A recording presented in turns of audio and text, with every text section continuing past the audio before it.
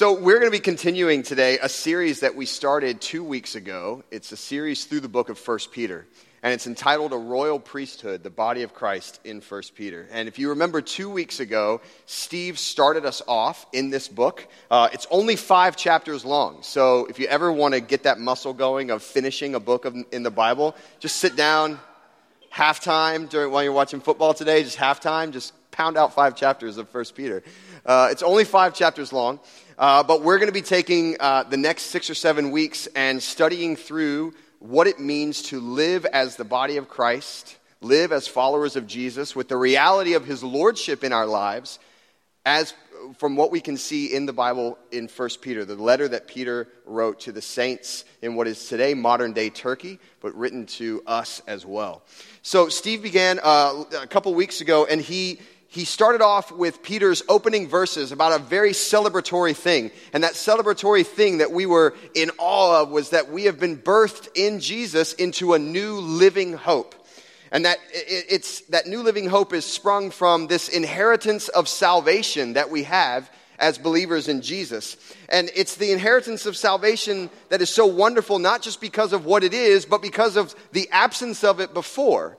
That before we were actually enemies of God, separated from God, but now through the inheritance of salvation through faith in Jesus, it does 2 very specific things for us. For one, it secures our eternal future with God.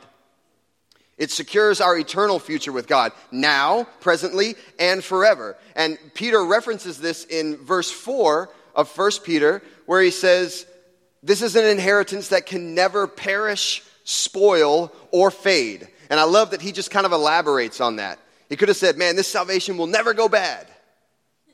Milk goes bad in your fridge. This salvation will never perish, spoil, or fade. So it's an inheritance of salvation that secures our future with God both now and forever. It also, though, allows us to rejoice in this present life no matter what.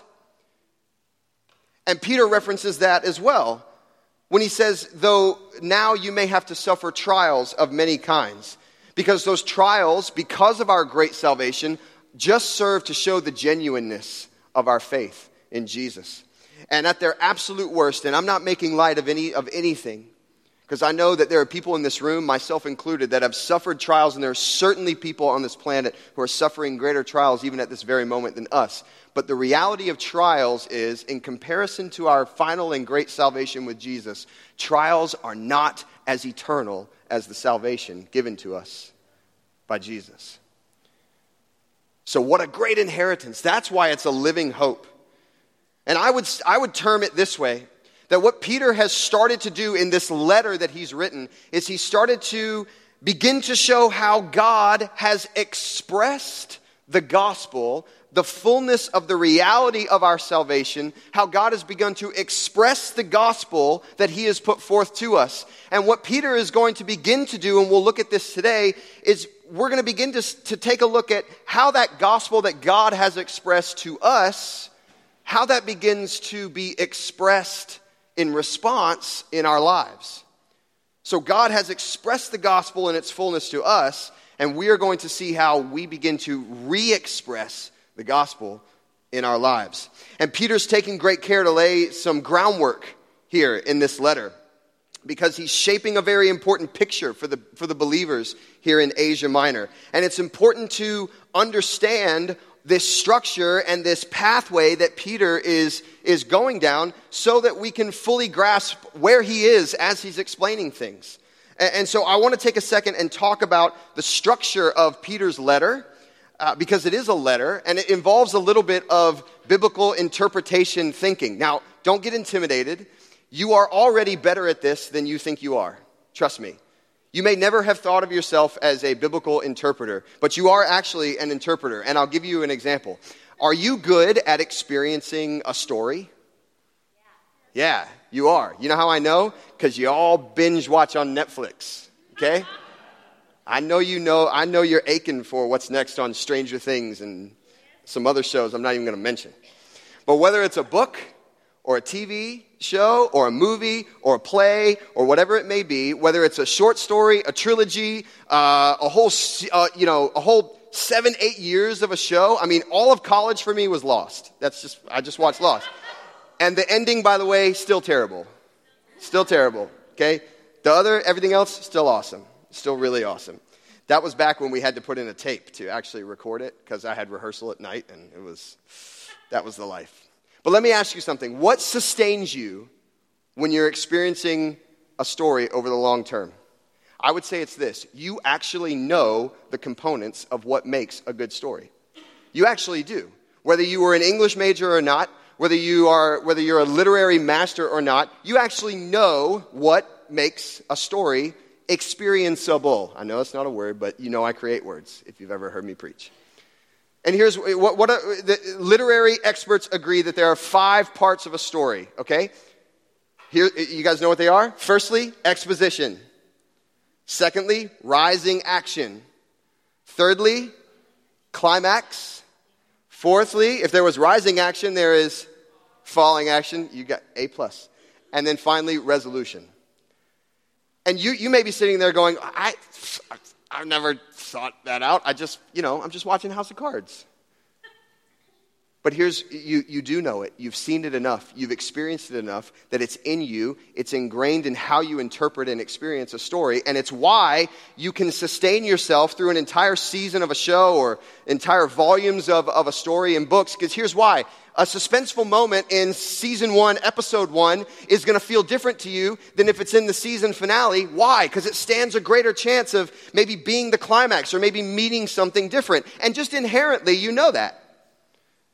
If the main character is in trouble in the 3rd episode of a season, you're not worried. You're just not. Because you're good at interpreting story. In other words, your interpretive muscle is already way more honed than you think it is. It just is. So don't be intimidated. Now, while Peter's not writing a story here, he is writing a letter. And most of the New Testament is letters. Most of it is a letter from an apostle to a group of saints somewhere in the Mediterranean world, and also by extension written to us who believe in Jesus today. So we need to recognize that we're reading a letter. And so the key question for us is, do these letters have somewhat of a general structure that we should be aware of that would help us to follow it? Do they have that? Well, I'm really glad you asked, because yes, they do. They do have that. Knowing where we are in the letter can help us understand the thrust of what the New Testament author is saying. Is that okay? Happiness? So, most New Testament letters have a rough structure like this. It goes like this. They start off with, firstly, this is the amazing account of what God has done for us.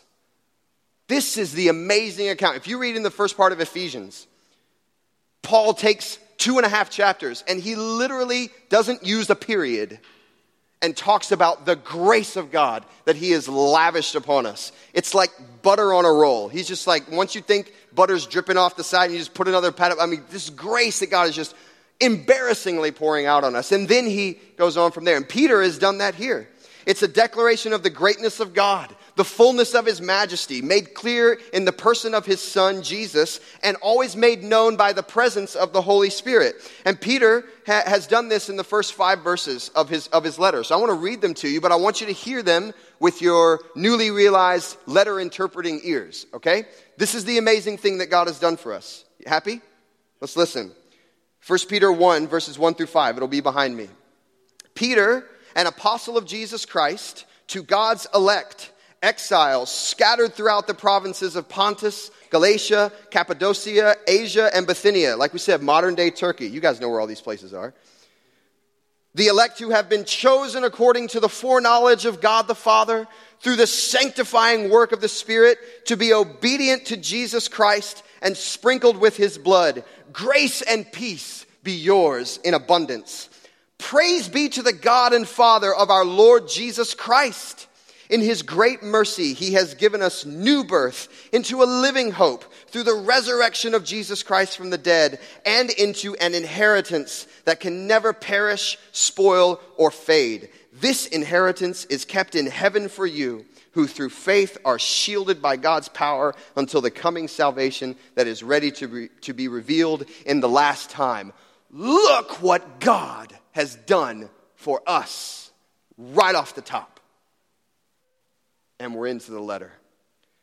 Look what God has done for us. Secondly, most New Testament letters have a portion that they transition to that says, in light of this amazing thing that God has done for us, how then should our lives look?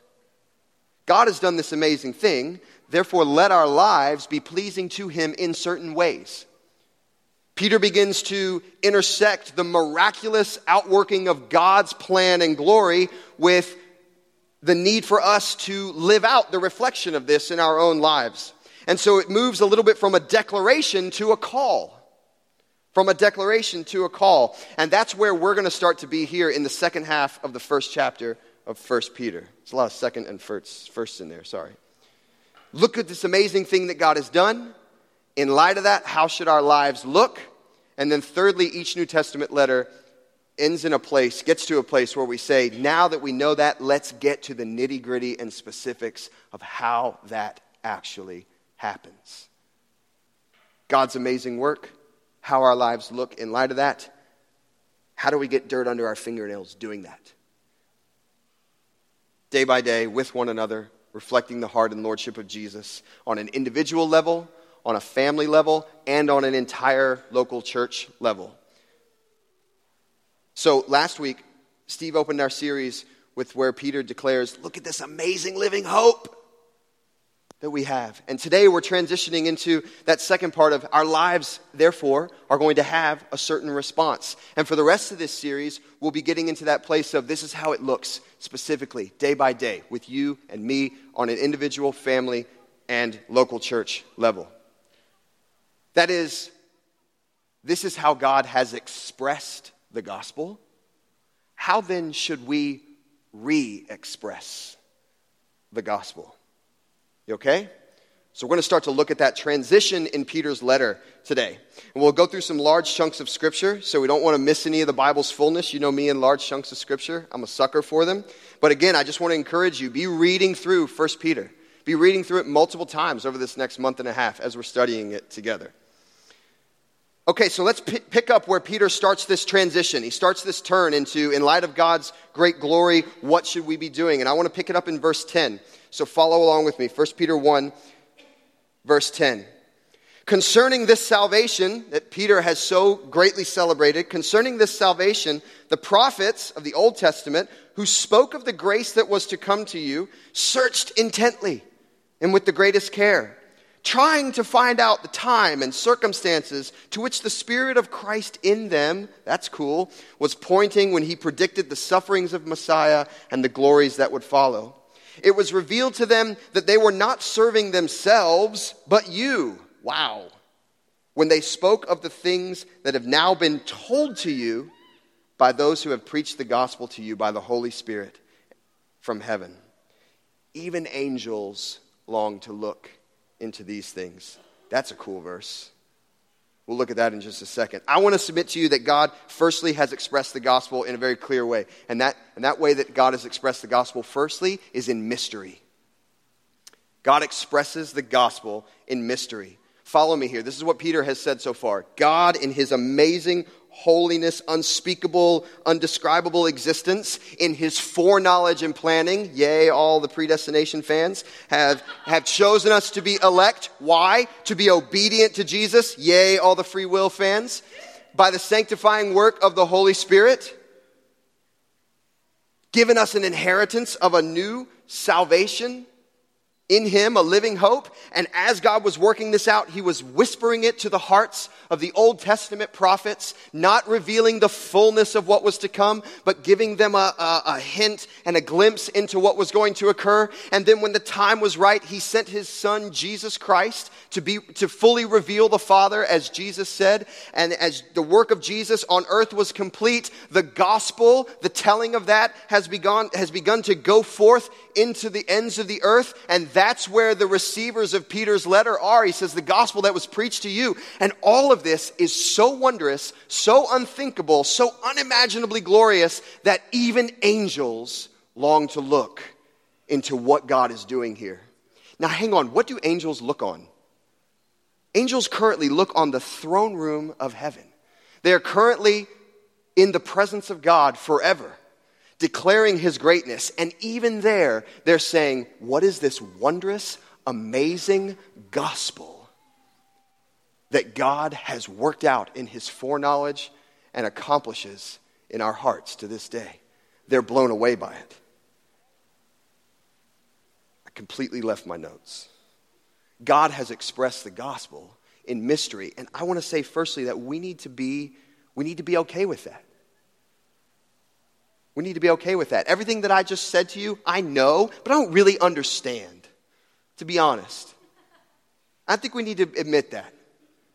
The greatness and the unimaginable glory of the gospel in our salvation, yeah, we know it and we celebrate it and we do need to know it. But I don't understand the nitty-gritty of that transaction before God. And boy, we should celebrate that. So God has expressed the gospel in mystery. And how should then we respond to that? Well, I want to submit to you that we should respond to God expressing the gospel in mystery by our belief. We should respond with our belief. And I know that might sound kind of simple, but listen to what Peter writes in chapter 8, or verse 8, Though you have not seen him, Jesus, you love him. And even though you do not see him now, you believe in him. And you're filled with an inexpressible and glorious joy. For you're receiving the end result of your faith, the salvation of your souls. You know, the greatest honor that you can give a mystery is to believe it. The greatest honor you can give to a mystery is to believe it. And before we think that that's like a little too cheap or easy, let's remember how many people don't believe it. And what a tragedy that is. Because don't you just feel the desperation of that? It's, oh, gracious, God's asking for our belief.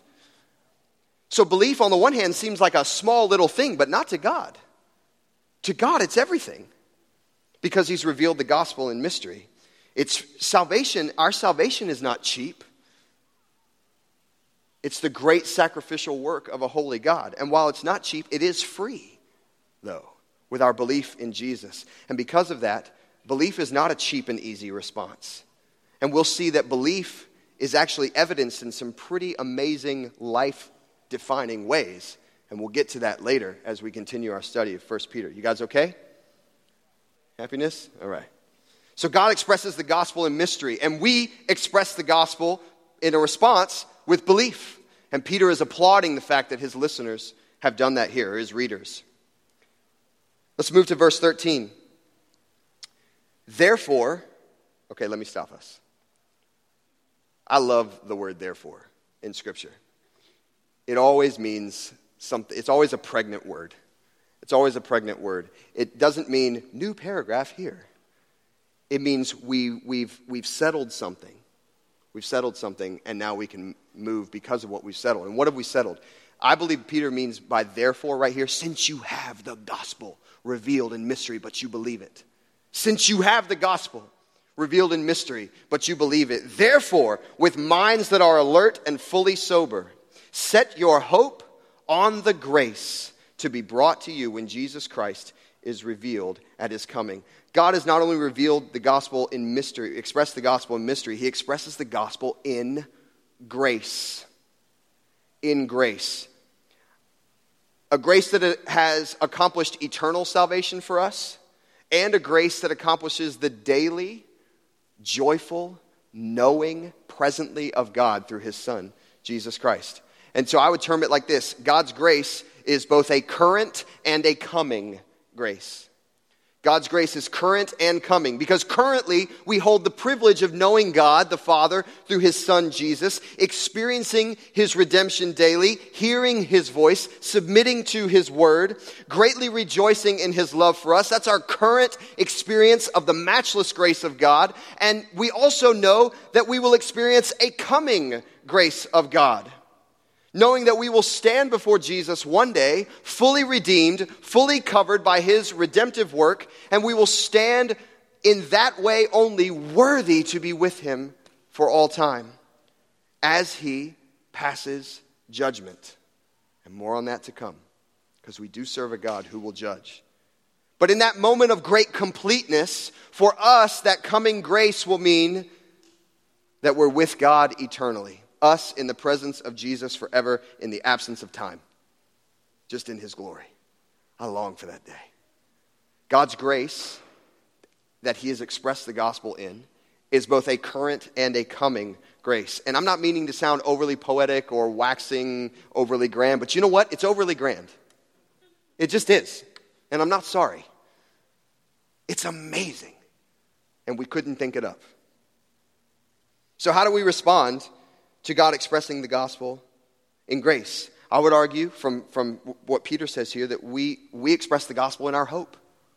We express the gospel in our hope. Therefore, with minds that are alert and fully sober, set your hope on the grace to be brought to you when Jesus Christ is revealed at his coming. A current and coming grace can cause only one response in us, and that is hope for the day that Jesus returns. Firstly, do you hope for that day? I hope for that day. I hope for the day described in Revelation 22, where we're in the holy city forever with Jesus, and there's no more sun or moon because the glory of God is the light everywhere. And the trees planted on either side of the river whose leaves are for the healing of nations. I long for that day. I can't read the last chapters of Revelation without being undone. It's a hope for that because of the grace of God. And a current and coming grace is also revealed in the hope of our daily lives until then. And Peter's already referenced that. Though for now you may have to suffer grief in trials of many kinds. But see, I have a hope that is linked to a grace that runs more eternally than my trials do. Therefore, I can set my hope on the grace. And how does this hope happen? Well, this verse interestingly tells us that. How does this hope happen? It happens through a transformation of our mind. A fundamental renewal of how we reckon ourselves and how we reckon the world around us. So let's look at this again. Therefore, since you have the gospel expressed by God in grace, with minds that are alert, that is a shifted perspective, that is a changed view. Why? 2 Corinthians 5:17 reminds us, if anyone is in Christ, he or she is a new creation. The old has and the new has come. Not the old has been washed up and repositioned. The old is gone. The new has come. And that applies to our minds as well. The renewing of our mind. Minds that are alert and fully sober. What does sober mean? It means not inebriated. We won't go into who of us have been unsober before. But you can't walk straight, think straight, talk straight. You're not sober, but someone who is sober has their bearings. So therefore, because we have a renewed mind, we have our bearings based upon who God is, then we set our hope on the current and coming grace. So as God expresses the gospel with grace, we respond with hope. We express our belief, we express our hope, and now we start to get more into this bridge between what God has done and how this really starts to look and take shape and form in our lives. Biggest chunk of scripture we're going to read right here, verse 14. As obedient children, do not conform to the evil desires that you had when you lived in ignorance. You're not in ignorance anymore. Renewed mind, new creation. Ignorance is gone. But just as he who called you is holy, so be holy in all that you do. For it is written, be holy because I am holy. Since you call on a Father who judges each person's work impartially, live out your time as foreigners here in reverent fear. For you know that it was not with perishable things, such as silver or gold, that you were redeemed from the empty way of life handed down to you by your ancestors, but with the precious blood of Christ, a lamb without blemish or defect. He was chosen before the creation of the world, but was revealed in these last times for your sake. Through him you believe in God, who raised him from the dead and glorified him, so that your faith and hope are in God. A gospel of grace, follow me here, a gospel expressed in grace is justified because God is holy. A gospel expressed in grace is justified because God is holy. Holy God has the prerogative to judge. So an unholy God does not have the prerogative to actually give grace. The intertwining and intimacy of holiness and grace in the character of God is inseparable. He is equally at once one and the other, never either or. God himself has expressed the gospel in holiness. God has expressed the gospel in holiness. He himself is holy. He sent his son Jesus Christ, holy, lived a holy life to rightfully and justifiably pay the penalty for unholiness that you and I bear. And through paying that, God raised him from the dead. He's seated now victorious in the throne room of heaven. And by the way, still holy.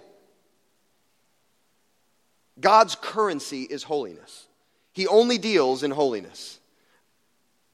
In fact, we see from the Old Testament, it's as if God's saying, don't come to me without holiness. So he makes the way for us to be holy. And holiness is sometimes kind of an itchy thing. You can feel it in the room. Boy, when I was talking about grace, you guys were like, awesome sermon, James. This is what I needed. I don't even have to have my quiet time today. The second I turned to holiness, you guys were like, you're not my friend. Talking about God's holy and going to judge me. Holiness is itchy because it reminds us of the distance between us and God. But you know what? That distance is real. That distance is real. And it's the root of our reverence for God, and it's the root of our worship. And we need to be shaken up a little bit by God's holiness. We're invited to boldly approach the throne of grace, as Hebrews says. We're invited for that, dare I say, familiarity with God. But God is a holy God. And that privilege has been bought with a holy price. And it's way easier and would be way more comfortable for God to just say, you know what, be gracious because I'm gracious. Oh, awesome. Thank you, Lord. He says, be holy because I'm holy. We need a reverent, authentic perspective on God's holiness. And I'll give you an example of what I mean. It's not going to be on the screen behind me, but I'm always knocked down by the first part of Isaiah 6, when Isaiah finds himself in the throne room. And I just want to read this to you. In the year that King Uzziah died, I saw the Lord high and exalted, seated on a throne, and the train of his robe filled the temple. Just imagine this for a moment. Above him were seraphim, each with 6 wings. With 2 wings they covered their faces, with 2 they covered their feet, and with 2 they were flying. And they were calling to one another, holy, holy, holy is the Lord God Almighty. The whole earth is full of his glory. And at the sound of their voices, the doorposts and the thresholds shook, and the temple was filled with smoke. But it's all good, I said. I know that God is awesome and gracious, and he's cool with me being here in my uncleanliness. So I know that God and I are cool. Sorry, that's actually not what it says. It says, woe to me, I cried. I'm ruined, for I'm a man of unclean lips, and I live among a people of unclean lips, and my eyes have seen the King, the Lord Almighty. Then one of the seraphim flew to me with a live coal in his hand, which he had taken with tongs from the altar. With it he touched my mouth and said, see, this has touched your lips. Your guilt is taken away, and your sin is atoned for. Sorry, we can't have the grace of God without the holiness of God. And the minute we start kicking back and saying, God is so gracious and awesome, without a realization of his holiness, we're still friends. I'm just passionate about this. then I'm sorry, we've cheapened God's grace. And if we reckon God's grace without his holiness, we've cheapened it. And we can't allow God's holiness to be watered down by the fact that he's gracious. God has expressed the gospel with his holiness. How does he tell us to express the gospel then in our own lives? You biblical scholars, he says it right there. Be holy because I'm holy. We re-express, we respond with holy lives. Why? 3 very clear reasons. And I need to hustle. 3 very clear reasons. Firstly, because God commands it. Good, I'm not going to elaborate on that. We express the gospel with holy living because God commands it. And secondly, because all will be judged by God. I know that's not fun. And I know it's not culturally comfortable. But we'll all be judged by God. Verse 17, since you call on a Father who judges each person's work impartially, we will be judged by God. The Bible speaks very clearly of 2 judgments, and we're not going to theologically get into this or your eschatological timeline, whether you read the Left Behind series or any of that. What I'm saying to you is this. The Bible speaks very clearly of 2 judgments. One is the final judgment where people who, and the devil and anyone not with faith in Jesus, the enemies of God are cast away forever, and everyone else is invited into the holy city. And that's just what God has ordained. And that's bought with our belief, with our faith. And the other is a judgment where our lives are given account for in front of Jesus. And the Father will judge our lives impartially. And he says, therefore, be holy because I am holy. So as Christians then, do we need to fear God? Well, yes and no. No, we don't have to fear eternal torment and separation from God. Because that's been purchased. The salvation from that has been purchased. But yeah, we need to have a holy reverence and a reckoning of that initial distance between God and us in our understanding that our lives will be accounted for. And that as I go today, as I am a husband, a father, a pastor, a friend, a man, as I live my life, whatever years I've been given, I will give an account of these years. And so will you. So we respond with holy living because God commands it, because he will judge our lives impartially, and because, you know what, to be honest, dadgummit, Jesus will have what he paid for. Jesus will have what he paid for. We are not redeemed, Peter reminds us, with tawdry little coins. And by the way, that word redeemed, the original meaning of the word redemption, see, our concept of redeemed right now is like I'm checking out on, Amazon or something, and it says, do you have a discount code you would like to redeem? The original meaning of redemption describes the process by which something that is marked for discarding, destruction, or death is then actually purchased and repurposed. That's the original meaning of redemption. So let's re-reckon ourselves to what the original meaning of redemption is. We are redeemed not with tawdry little throwaway coins, but rather with the very holy, gracious, mysterious work of the blood of Jesus. Fully holy, fully God, fully undeserving, fully paying the penalty, fully dead, fully raised. And by the way, as we've mentioned, still holy. And one last note on holiness. Steve reminded us of this in the first week. Holiness doesn't mean haughty and better. Holiness doesn't mean nose upturned. It means, as Peter described, reverent and foreign to this age. Reverent and foreign to this age. There's going to be a difference to you. There's going to be a difference to me, to this age. And Peter's going to describe that even more later on when he talks about living in the pagan age that we do.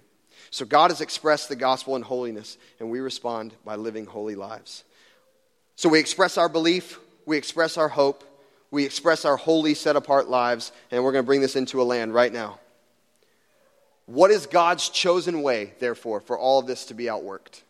What is God's chosen way for all of this expression of the gospel in our lives to be outworked? Well, the answer really shouldn't surprise you. If you've been with us throughout the summer and you were following with us in our series on spiritual gifts, gifts from the Father, gifts from the Son, gifts from the Holy Spirit, outworked in one body for the benefit of others, always given to us to encourage, equip, and to bless one another. What did Paul remind us in 1 Corinthians 13? That if we don't have, all of that is for naught. If I don't have love. If I don't have love. And guess what? Now that you have purified yourselves, verse 22, obeying the truth so that you have sincere love for one another, love one another deeply from the heart. For you have been born again, Peter reminds us, not of perishable seed, not of tawdry stuff, but of imperishable, through the living and enduring word of God, the gospel preached to you. God has expressed the gospel in love. God has expressed the gospel in love. I mean, we could be here for weeks recounting where God describes the love in which he has expressed the gospel. For God so loved the world, John 3:16, that he sent his one and only son. But God demonstrates his love for us, Romans 5, that while we were still sinners, Christ died for us. We could go on and on and on. And by the way, here's where we begin to start to see the turn to the nitty-gritty specific stuff in Peter's letter, where we're going to be for the remainder of this series. And it's going to look, if you're wondering what it's going to look like, it's going to look like sincere love. It's going to look like sincere love. So God expresses the gospel in love, and we respond by expressing the gospel with sincere love for one another. And really, we shouldn't be shocked. I mean, Jesus himself said this would be our hallmark. He said, by this, they will know that you are my disciples, that you love one another, in John 13. Once again, why? Verse 23, for you have been born again. You are new. You are redone. You are a new creation where the old has died and passed. The new has come. You have been born again, and that didn't happen by some perishable, tawdry, spoiling thing. That happened by the perfect, spotless, holy blood of Jesus, with the foreknowledge and planning of God to accomplish what he did. That is the root of your redemption. Therefore, love one another deeply from the heart. And aren't you glad he doesn't say like one another? I can see on some of your faces that you're glad he didn't say like. God has expressed this gospel, and you know what? Us expressing it in our lives is worth it because of the work of Jesus. And it's just folly to outwork it in any way but sincere love. We're going to discover more of how this looks as we continue in our series on 1 Peter. And I hope that you will go and read and begin to pour into this book and begin to come on a Sunday ready and hungry and looking for what God has spoken to you to be spoken to us corporately. I want to invite Matt back up, but before I do, just to say, if you don't know Jesus Christ as your Lord and Savior, I hope that something of what has come through today is that the gospel, what God has done and his desire for you, the gospel is calling. That the gospel is calling. And if you have questions about that, or you would say that that's not a way you would describe yourself as having placed your faith in Jesus, I personally want to talk to you after the service. Just come up and talk to me. I'm way less intense in person. I have a few friends here who can attest to that. So can I pray for us? And then Matt. Lord, I just thank you for the beautiful picture that you've painted for us in the gospel. And I thank you for the invitation to express that in our lives, Lord. More than the invitation, the command. And Lord, would you just freshly reveal to us in the name of Jesus the weight and privilege of giving you our belief and our hope and living a holy life and outworking sincere love to one another. And I pray even right now that what you have stirred up in hearts, Lord, that you would speak life to it, Lord, in Jesus' name. Just have a sense, Lord, right now that you are arousing something afresh in hearts where there's been a dimming or there's been a walking away, that you are softly saying, come back. Come back to the beauty and the joy of the expression of the gospel. So, Lord, I just pray you do that right now in hearts in the name of Jesus. Thank you, Lord. Thank you, Lord. In your name, amen.